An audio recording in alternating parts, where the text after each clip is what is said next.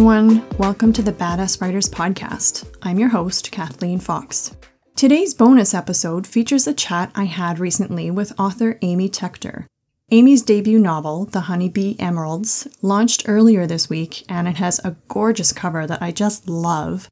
I'd pre-ordered it a couple of months ago, and I woke up on Tuesday, checked my email, and I had a nice little surprise waiting for me in my Kindle library. I didn't realize the date until then. I personally love it when that happens. It's like past me was thinking about future me and left me a nice little present.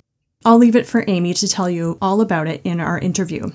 It was an absolute pleasure getting to know her, and I'm really excited to dive into this book and to see what's next in her writing and publishing journey. Amy Tector has spent more than 20 years plumbing the secrets squirreled away in archives, whether it's uncovering a whale's ear, yes, you heard that right, in a box of old photographs, or working for the United Nations International Criminal Tribunal in The Hague. She has been privy to hidden records and extraordinary secrets. She now works at Canada's National Archives, Library and Archives Canada, and is an adjunct professor at the University of Ottawa and a sessional instructor at Carleton University. Amy has a PhD in English literature from Université Libre de Bruxelles and lives in Ottawa, Canada, with a daughter named Violet, a husband named Andrew, and a dog named Daffodil. And I apologize if I murdered that pronunciation.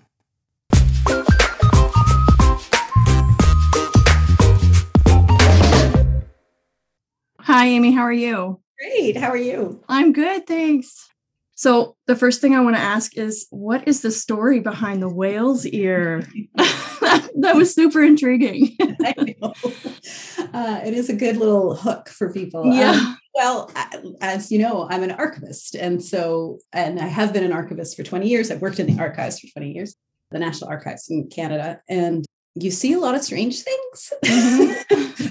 And so I was a photo archivist at the time. This is a number of years ago. And a colleague came up to me and was like, Amy, come in here, get a load of this. And she had discovered, she was working on a collection of records from someone on the east coast of Canada. That was our only clue. Just 100% randomly found this old kind of yellowed envelope, just a regular envelope. On the front, it said whale's ear. So she was a little intrigued and she opened up the envelope, and sure enough, inside were 3 or 4 sort of 1-inch, 2-inch bones, which we figured out were the sort of those little bones that you have in your ear, but they're big because it's a whale. Yeah. And then like little bits of cartilage.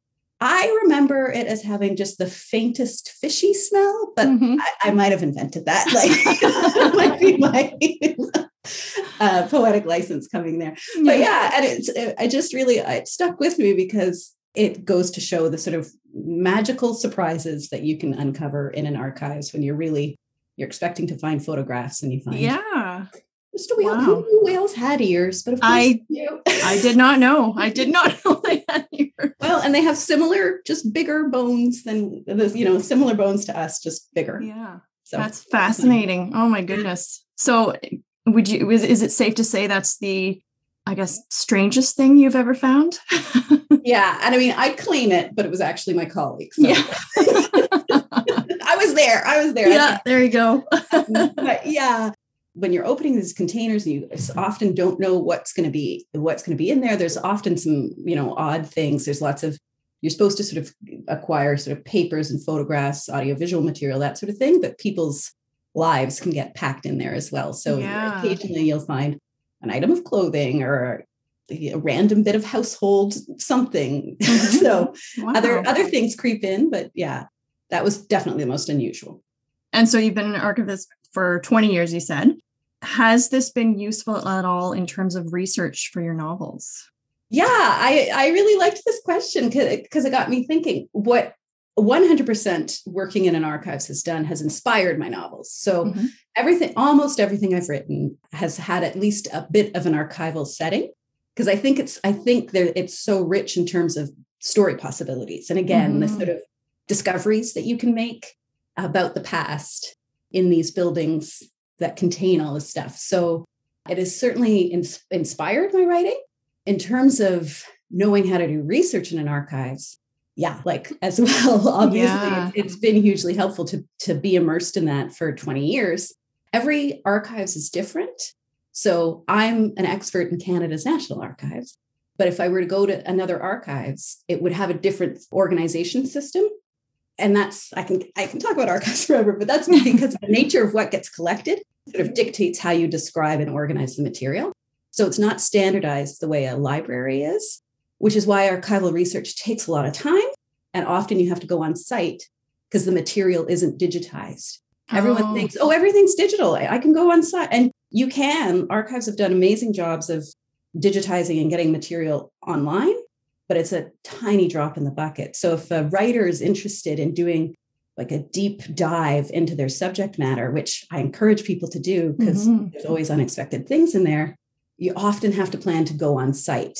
You have to plan to have a research trip because it's rare that everything you want will have been digitized. And so you have to go on the hunt and go on the quest to ferret out those little secrets, which is part of the fun, but it's also time consuming and can be expensive. So it's the yin and the yang, the good and the bad. Yeah. So, and with that, like, I don't know much about how that all works. So can anyone just go and do research there? Like, can they make a trip and plan everything? Most archives are publicly funded institutions like a public library. Most countries have a national archives where they'll acquire the material related sort of that's nationally significant for that country. Then a province or state, a county, a region will also often have an archive. And then there can be local archives as well that will be specific to a region. So if there's a local museum, it'll often have an archive attached to it as well, or be part of the museum. So you have to, with any kind of archival research, you have to do a lot of pre-research. You have to read the books, go, do your online stuff, look at your YouTube videos, do all of that, and kind of have a bit of a understanding of the subject matter so that then you can zero in, if you then want to get the primary sources, all the stuff that's never been published, that's just been created and kept for historians and academics and writers, then you would have to figure out where that stuff might be, and it might not exist at all. It might never have been kept.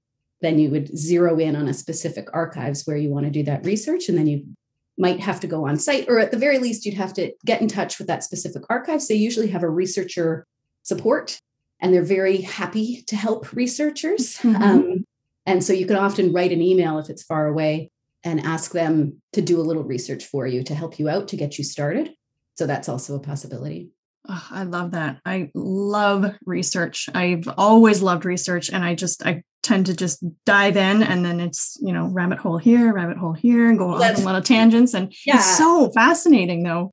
And the thing about an archive, I can really nerd out of it. Go right ahead. Just fill me in at any point. The thing about an archive is when you're sitting there and you're touching the stuff, it's not a facsimile. These are the letters that the person that you're interested in actually wrote. This is the ink, this is the paper, this is the ledger, or the official, used to write down the name of the person entering the country, or this person posed for this photograph that you're now staring at. So it's that tangible connection to history is so exciting. And I think for authors, it can be kind of exhilarating because it really makes it very immediate for you that this happened, and it makes your story even more sort of compelling. So it's a lot of fun. I've got to put that down on my list of things to do one day for research. Another resource.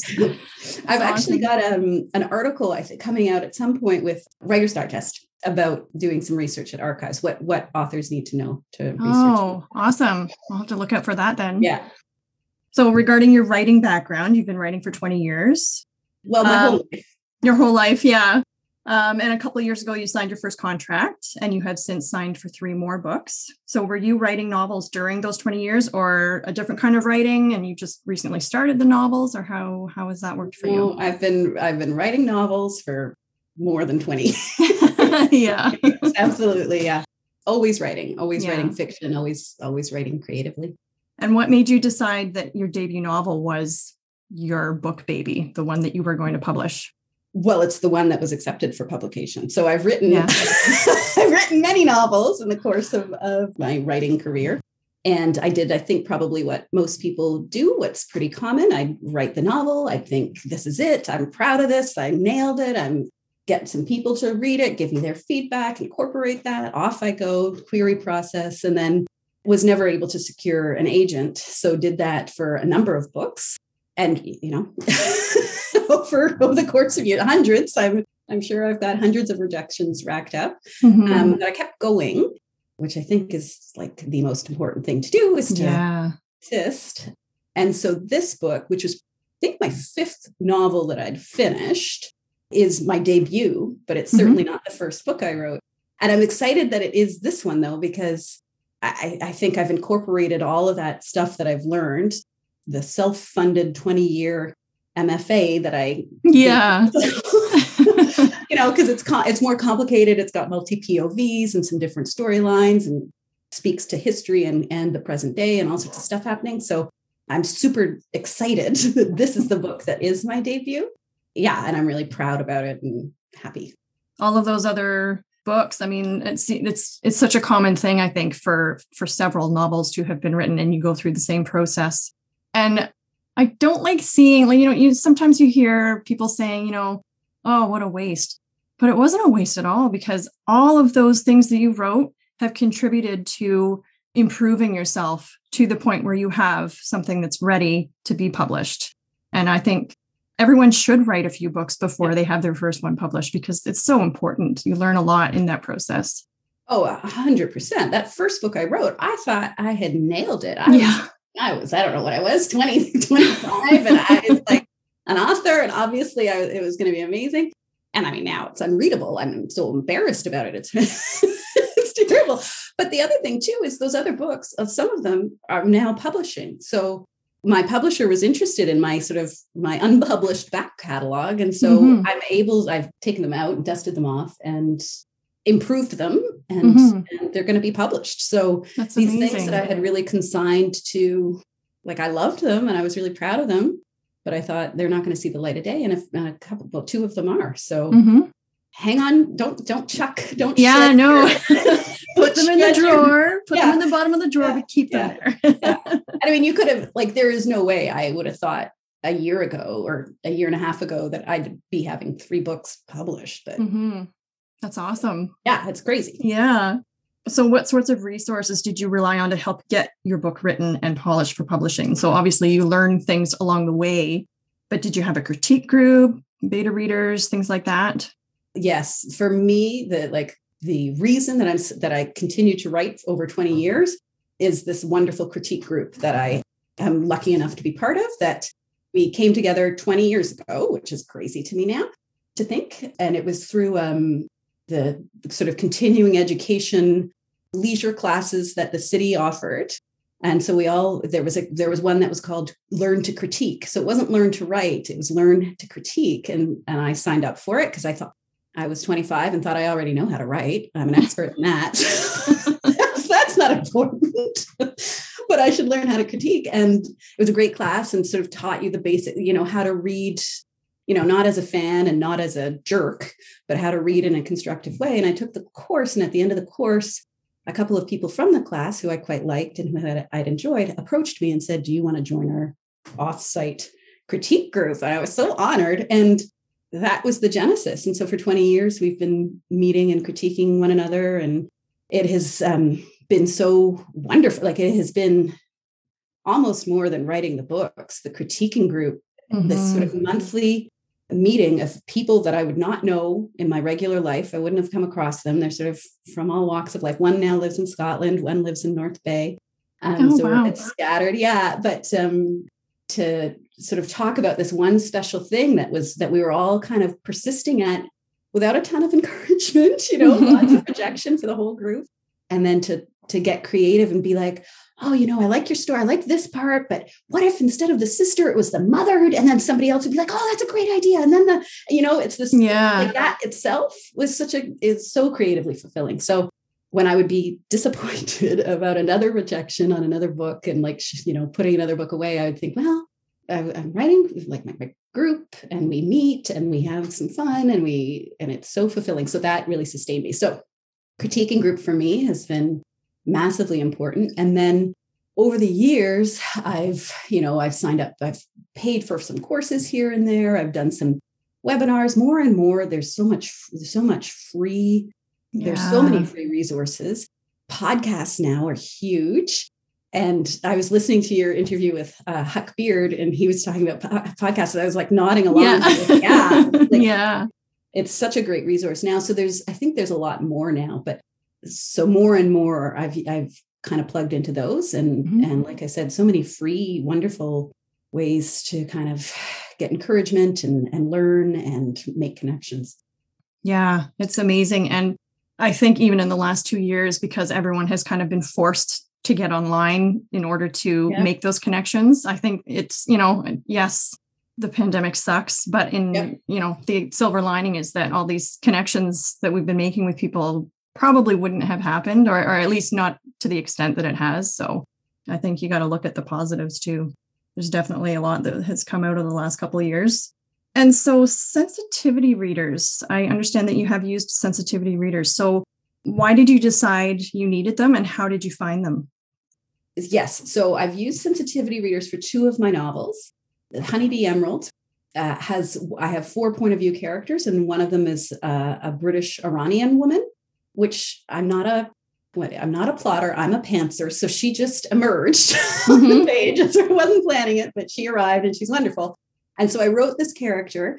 I had always been interested in Iran, so it sort of came from there. And I did a ton of reading, lots of autobiographies to try to get a sense of her, who she was.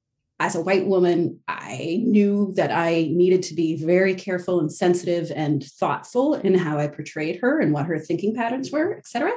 And so then when I finished it, I knew that if this book was to get published, I did not want it to be published without first talking to someone and having some sort of a sensitivity read. So as soon as it was published, one of the first things I said is, that's great, but I need a sensitivity reader. And so I found this person, although the publisher had offered to help, but I had some connections that I used. But I looked on Facebook, I looked through Twitter, Google searching.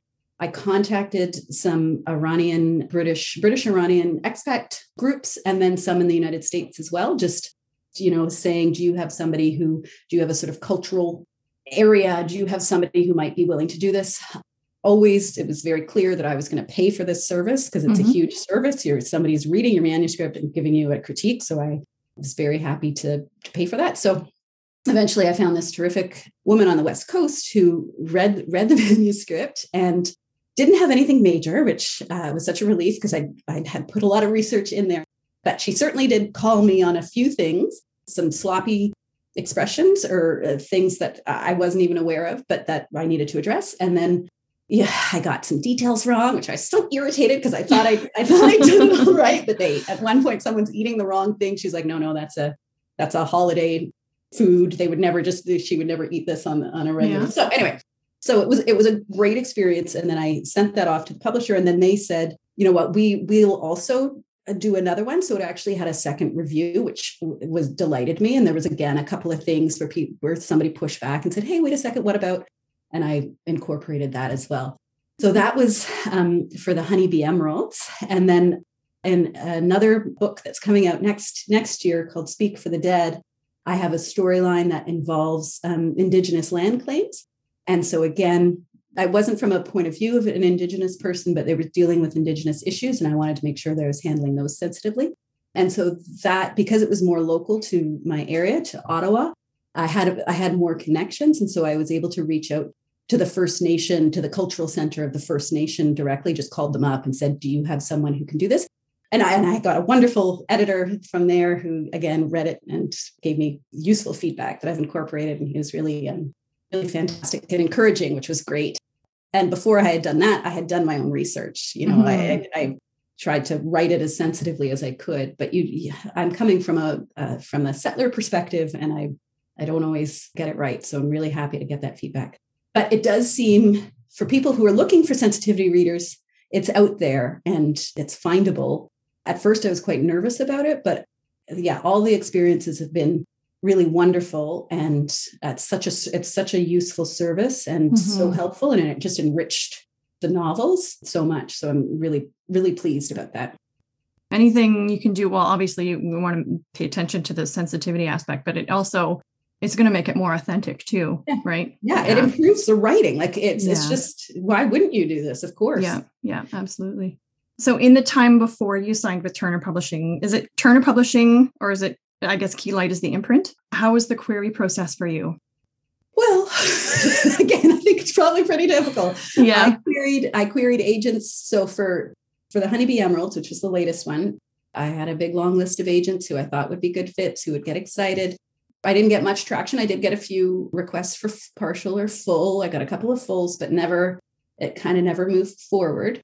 I was doing all of that before the shit no one tells you about writing came on, and having listened now to all those episodes of that podcast where the agents query the critiques. Mm-hmm. No, critique the queries. I'm like, my query letter wasn't good. Like I see that now. Okay. And I had revised it and I had worked on it and I thought it was good, but it didn't do what it should have done. So I think that was a big part of it, was I was just not getting my foot through the door. One thing I did figure out was that I wasn't starting in the right place. So I had figured that out without that podcast. So I started my book much, much more in the immediate, like with a sort of pivotal piece of action happening within the first 5 pages. So that, I think that also helped. But I had given myself a year. The year came and went. I was ready to give up and shelve this manuscript, the Honeybee Emeralds, and move on. I had a meeting with the manuscript. I had paid, because I was just before I did it, I was like, well, I'll give this one more kick. And so I had a critique from the Manuscript Academy, which is another great resource. You pay for it. So I paid for that. And I said to the agent, I think if she gave me her feedback, and I was like, I think I'm going to shelve it. She said, give it a few more months, just give it till January. And so that I was like, okay, I'll give it to January. But I had decided by Christmas, I was like, okay, nothing has happened. I'm going to stop trying to query agents. I'm going to now work through the list of publishers, smaller publishers, not the big 5, who take unagented. And so that's what I was doing. I sent the manuscript right before Christmas off to Turner. And along with a bunch of other publishers, I was just going down the list. Turner looked great. I was like, in my head, I had shelved this manuscript. And then I got an email saying, well, I'm really interested. And it was life-changing. It was amazing. So that's awesome. Yeah. Yeah. Cause it was sort of 3 weeks later, I would have. Well, that's fantastic. It is that thing of it only takes one yes. And having and I understand now when agents and people are like, find the person who's passionate about your work, because the acquiring editor at Turner was passionate. She had read it. She loved it. She had questions about the thing. And why did this happen? And like, we had a conversation about my book. It was so affirming and wonderful and positive, because until then, the only people who had read this book were people who loved me already. Yeah, they're sort of obligated to say, yeah, it's awesome. Or a few people I had paid, to give me the critique of the first chapter or whatever. Yeah. So it was just like, oh my God, this is enough. Like if nothing else happens, the fact that I've had this conversation with this person who's so keen was enough. Fantastic. And then it's moved on from there even. Yeah. Great. So how has that process, I mean, you said it was life-changing. How has that process now, and the fact that they have signed you for 3 more books, how's that changed you as an author and your view about where you're going? Yeah, I really like this question because it's made me think. Because up until that moment, up until January 2021, so a year ago, I didn't think, if you'd asked, I wouldn't have told you I was an author. I wasn't ashamed, but I didn't advertise that this was the thing that I did writing. Nobody and I downplayed it. And I was like, I got a lot of rejections, Yeah. But that gave me permission to now be an author. And that gave me permission to go on social media and, have an Amy Tector Writes as my handle. And I kind of came out of the closet to my wider, to my colleagues and my wider acquaintances that this actually is a thing that I do and that I take seriously. And I wish that wasn't the case. I wish that I had felt empowered 20 years ago when I was writing to call myself a writer and take that seriously, that part of myself, but I didn't. Yeah. and that would be my advice for anyone. Like, if you're writing, you're a writer and you get a seat at the table, but I didn't feel that at all until I got permission. So I don't know what that says from the character or what that means, but so in that way, it was massively, that's why it was like transformative, because I'm claiming this now as part of who I am. without feeling like an imposter. Yeah, I think that's so common though. I think everybody goes through that. I think people go through that even after they're published because you're writing something new. And what if they don't like it as much as the last one, right? So there's always, sure. I'm just going to, you just reminded me of a post that I put on Instagram today that I think is appropriate. It's about believing in yourself as a writer, right? So on the Shit No One Tells You About Writing, Bianca interviewed Alka Yoshi. I think that's how you pronounce her name. And the quote, I put a quote of hers from that interview on Instagram today, just sharing one of my favorite author quotes. And it really stuck with me because it's so important and it's so true. And she said, toot your own horn as frequently and as loudly as you can, because if you believe in yourself, then you are able to convey that belief to other people, and you should. Yep. And I think like that was so profound because so many people don't believe in themselves enough to persist and just, keep going. And look at what happens when you do keep going, right? Yeah. You will get there if that's what you really want. So I think, believe in yourself, other people are going to believe in you too. Yeah.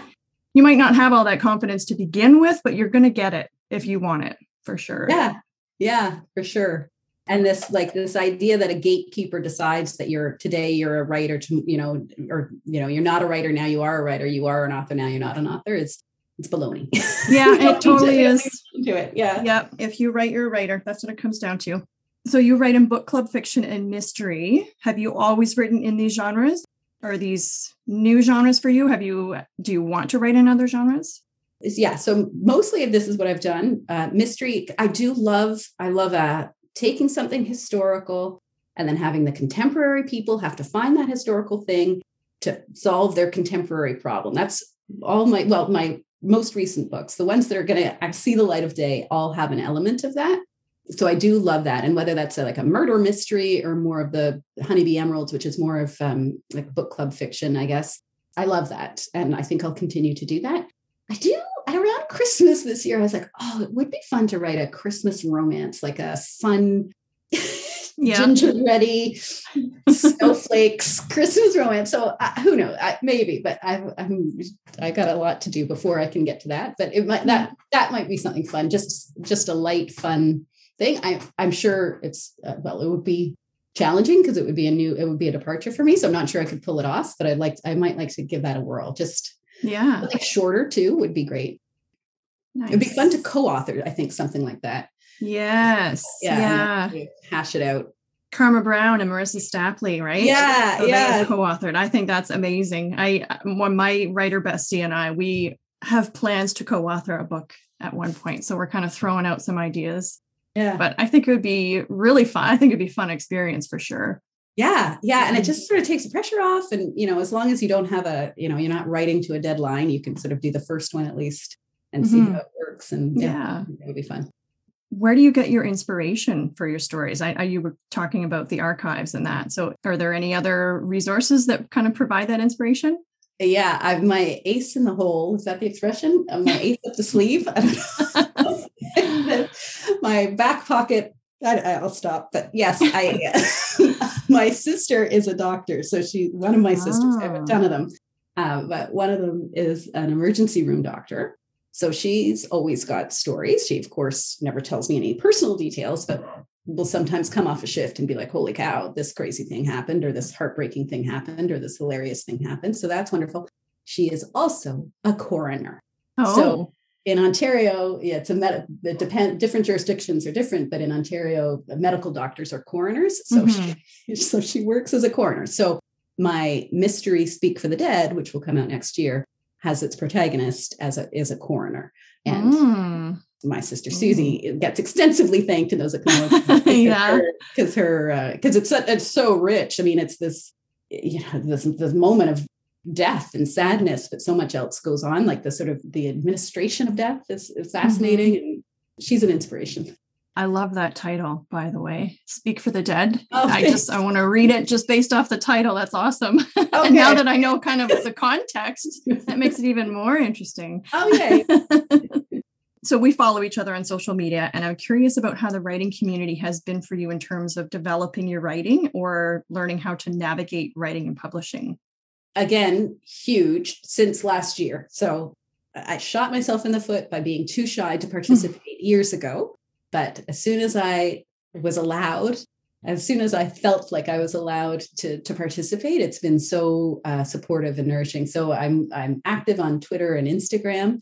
I still don't 100% understand how Instagram works, but I'm more comfortable on Twitter, but I'm trying on Instagram too. And I just find those connections to be amazing and sustaining. The emerging writers and then the published authors, people are so generous, and I've learned so much and been plugged into things I didn't even know existed and resources. So that's been really wonderful. I also found via Twitter a debut authors group. So people who were debuting in 21, 22. And so we have like a separate Slack channel, and that has been enormously helpful too, because it's a safe place to say, I signed my contract and it has, it says XYZ. Is that normal? Or I'm not getting any marketing support. What kind of support do you guys get? Or, all those kinds of questions people can answer. So that's been really nice too. How did you find that? How did you get involved in that? I think I started Googling debut author groups, something like that. And what seems to happen is that they have them, because I'm now on a Facebook one too that I discovered, which is called New in 22. So if you're publishing in 22, you can join this private Facebook group, but they seem to exist. So if you look, even use the hashtag like debut and then the year that you're debuting, or I read an article, there's also the debutantes. And that's a website that features a few debut authors for a whole year of their debut. And then there's also there's a podcast called Debutiful, I think. Okay. So there's resources. It's a nice acknowledgement that, especially if you don't have an agent, which I don't have, it's super helpful to just reassure yourself of what's normal and what isn't. That sounds like an amazing resource. I think that's definitely necessary, and especially if you're not agented, right? Because you don't have that looking out for those things for you. You got to learn everything yourself and make sure that you're looking out for yourself and your best interests. Yeah. Yeah. And it's hard to know. It's a new industry. So if you've never worked in it, then it's all new. Yep, absolutely. So what has been your biggest learning curve since starting out writing? I'm going to say more than 20 years ago. I think becoming a better writer. Like just the craft of writing has been my learning curve. Because when you're a big reader, which I was like, oh, I can do this. And then, as everyone I'm sure has experienced, you write the first one, you're like, oh, this is amazing. And then you then you realize, no, it isn't. All I've done is tell. My characters are flat. All my characters are nice because I don't want to have any bad guys. There's no conflict, all the things that, huge blocks of text, all just the uninteresting characters, the lack of forward momentum, all those things I have learned. It's amazing you don't really know what goes into all those words on this published book's pages until you see it from this side. It's so amazing how much work goes into it and how much revision and over and over again until those words are perfected on that page that you see when you open the book that you just bought from a bookstore, right? Yeah. There's so much unknown and so much you don't see behind those words. Yeah. And I thought, I just think back to my 20-year-old arrogant self. And because I studied English literature. So I was like, oh, I'm an expert. I know how, because I know the themes and the societal import and the post-colonial narratives that are being but that's not the same as actually being able to write. You can analyze and pick out and be in awe of books as a reader. You can pull them apart and understand all that, but to actually do it is a whole other sphere that that's super challenging and very fun and satisfying to learn. I'm sure all your listeners. Yeah. You know what I found too? I read books a lot differently now than how I used to. I'm constantly analyzing and thinking, I'm thinking, I can see how they did that now, whereas before you just read it and you love it or you don't. And that's the end of it. But now I'm very analytical. And so, sometimes I feel sad about that, right? I just want to be swept away. And I think if a book really hits me right, I do just get swept away. But yes. If it's not hitting exactly right, you then see the seams and you're like, I know what you're up to. Exactly. I actually just I read Verity by Colleen Hoover with a couple of other people, and it's heavy.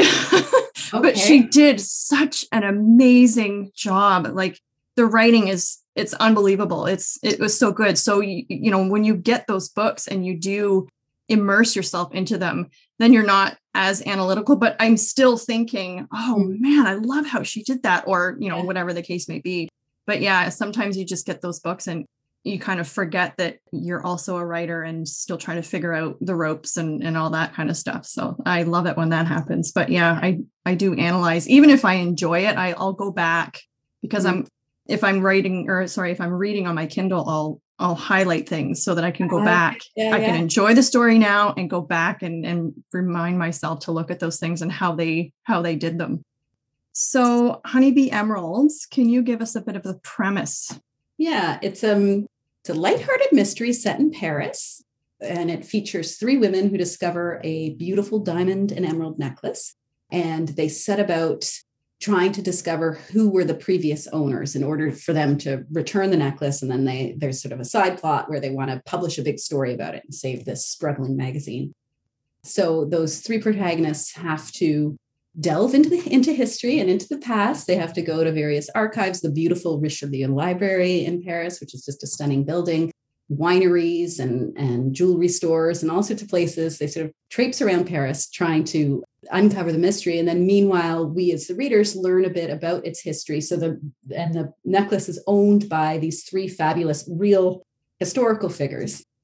Marguerite Bélanger, who is described as Napoleon III's sauciest mistress. So she's this amazing woman who had she was born the daughter of a washerwoman, and she ends up being this like the most influential courtesan in all of Europe. So, you know, has had this wonderful rags to riches story, and she's really feisty. And then Mata Hari is another one of my owners of the necklace. And so she, of course, is the famed First World War spy who is accused of espionage and betraying France. And she ends up being executed by firing squad. And there's all sorts of questions about whether or not she was framed and if she was in fact a spy. And she's got a super interesting, really sad story that doesn't often get told. You think of her as a bit of a seductress and a spy, but there's a lot more going on there. And then the third woman is Josephine Baker, who is just such a fascinating figure. She was born the granddaughter of slaves in St. Louis, Missouri, and was a dancer and a singer, and went to Paris right after the First World War and became the toast of Paris, and kind of escaped a lot of the really heavy racism in the United States at the time, and was able to carve out this amazing decades-long career as this sort of toast of Parisian entertainment. And she had a pet cheetah, and she was rumored to have slept with Charles de Gaulle and Frida Kahlo. She adopted 12 children and lived in a chateau and went bankrupt and dripped diamonds and just was this larger than life, amazing person. She was a spy in the Second World War and was a member of the resistance, just lived a big life. So it was super fun to be able to incorporate a tiny bit of her life into the story. But yeah, so the book sort of gives you glimpses into those women's lives while these contemporary women are working hard to resolve the mystery and manage their own friendships and marriages and children concerns and career concerns. That sounds amazing. Is it kind of a dual timeline? It's not so dual. You get to hear those 3 women speak. Okay.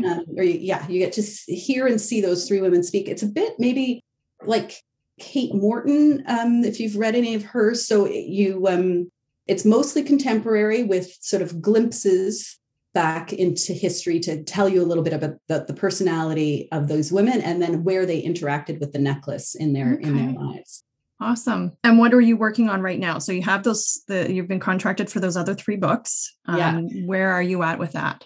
So as it turns out, I've maybe bit off more than I can chew because 2 of those books are already written. So they need to be edited and polished and made better, but they are good to go. So my next book, The Foulest Things, will come out in the autumn. And that's a mystery centered around fictional archives, the Dominion archives. and then Speak for the Dead, which has the coroner, but also features archives, will come out the following spring. And then I have to write a book for this fall, which will be Honor the Dead. And that'll come out then autumn 2023. So I'm editing 2 books and writing a book at the moment. So how does that work when... Sorry. How does it work when you get a contract for a book that hasn't been written? How do you know that, yeah, okay, I'm going to do this? Or, oh my goodness, I don't know if I can do this. And I guess you don't know really from their standpoint, but where do you think they are coming from? You know what I mean? Yeah. I don't know. And I don't have an agent. So this is where I'm like, boy, I'd like an agent to help me with this, but they are confident and keen. So I'm like, okay, this is what we'll do. The first 2 books that are already written, they've read and liked. So those ones are good. The 3rd book, I feel some pressure to make sure that it's what they want. Presumably, if I hand it in and they're like, this is no good, they will deal with it. We'll go forward. But yeah. Did you have to give them a synopsis or an idea of something? I gave them, but not a long one. So, because I'm not a plotter. So I said, this is, you've read the first 2 books that are loosely connected through the archives. The 3rd book, this is what I'm intending to happen. And they said, oh, that looks really good. So, and gave me half my advance and said, go do it. Yeah. Well, that's fantastic. But it's different for me because I've never written. I've never written something because someone wanted it. So I with a deadline. Yeah. I wonder what the difference is. Maybe we'll have to circle back at some point in the fall. I'd love to talk I wonder about what the difference is between, writing when you don't have any deadlines and you don't, no expectations. And then the opposite where you've got a deadline and you have to do it. So let's not talk about it now because I don't want to jinx myself. But I'm happy to come back because the other thing too is it's a series. So I have to now. I'm like, oh, what did I say? What? How do I talk? How much do I reveal? How much do I reveal in this book about what happened previously? Because I don't want to spoil it if someone reads this book first. But I want characters to have grown and developed and been affected by what happened. So I'm trying to figure that out. Well, I'm sure you're going to do a great job. It sounds like they've already committed to some and they like your writing. So I'm sure it's going to be great. I hope so. Yeah. Yeah. What is your favorite and your least favorite part of the whole writing process? So my favorite part is editing and my least favorite part is writing. Really? Yes. Yeah. Like the actual, when there's a blank page and now I've got to put something on there. I don't like that at all. I've tried to outline and it freaks me out. So I just write and I don't often know what I'm going to write until my fingers are moving. It's an inefficient way to do it because I don't like doing, because it's like, oh, this is so hard. I don't know what I should like. I have nothing. I'm just so making up as you go. Yes. Making up as I go. None of it makes sense. It's all stupid. Like the characters are doing weird things. There's weird plot tangents that go nowhere. And I'm just like, just get it down. Just put down all of this nonsense. And then when I've got a nice, like hefty 70, 80,000 words, I'm like, okay, what is this now? And then I go back and that's when I get really excited because I'm like, oh, I could do this and I could do that. And that's why she's going to go there. And then I rewrite. That's the part where I get excited because I can see that it's okay. Until I start editing, I am worried that I've just written a lot of nonsense.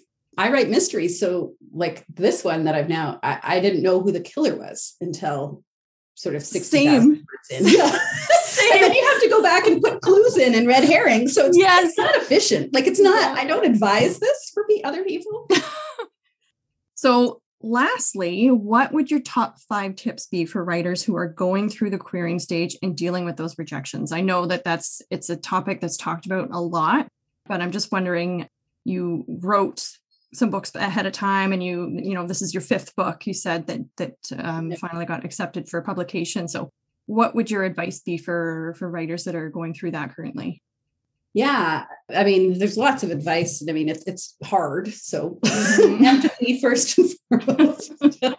Firstly, I think is to try to find the joy in the creative process, whether it's the writing or the editing or the critiquing or the whatever, like make that actually your focus, not this external validation. I mean, I'm saying this. We've talked about how I need external validation, but I see the error of my ways. So like as much as possible, just sustain yourself that way, creative through the creative process as your number one goal. Then don't take rejection personally, which I got quite good at. So I am pleased that I was rejected so much because I do think I can really take it now. And it's helpful because it's not personal, so subjective. Doesn't mean that your writing's not good. Doesn't mean that you're not good. Like it's just a lot of it is luck. And so you can't take it personally. Don't get down, keep going. That what we've already talked about if you're writing, you're a writer, that like believe that, learn from me. Like, it's true. And I see it, but I couldn't live it.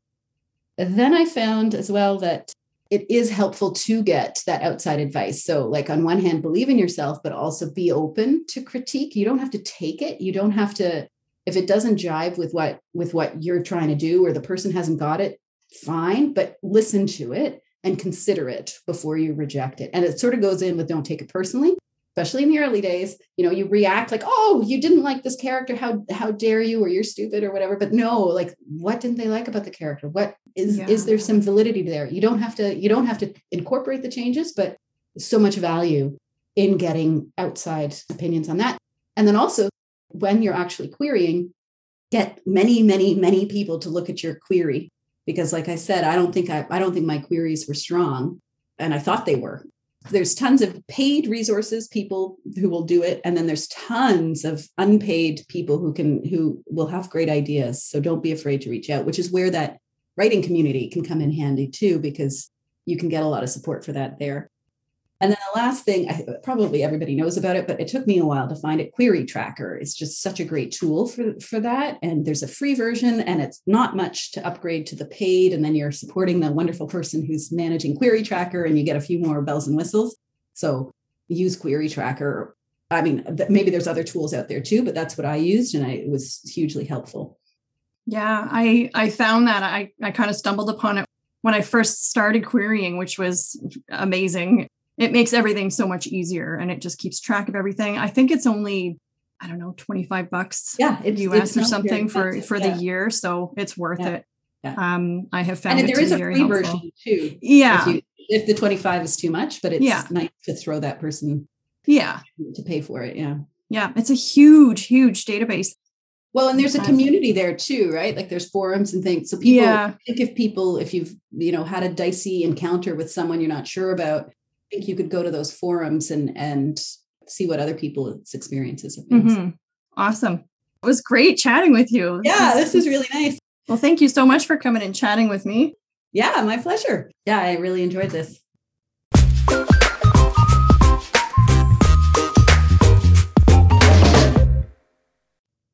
Thanks so much for tuning in. I hope you enjoyed it. And I really hope to see you at the #MoodPitch event. And again, that is coming up on April 7th. We're planning to do it twice a year, so there will be another one in November. But the first one is April 7th. We've got agents and editors that are going to come out and look at all these great pitches and your mood boards. So definitely check that out from 8 a.m. to 8 p.m. Eastern Time. And as always, keep being badass.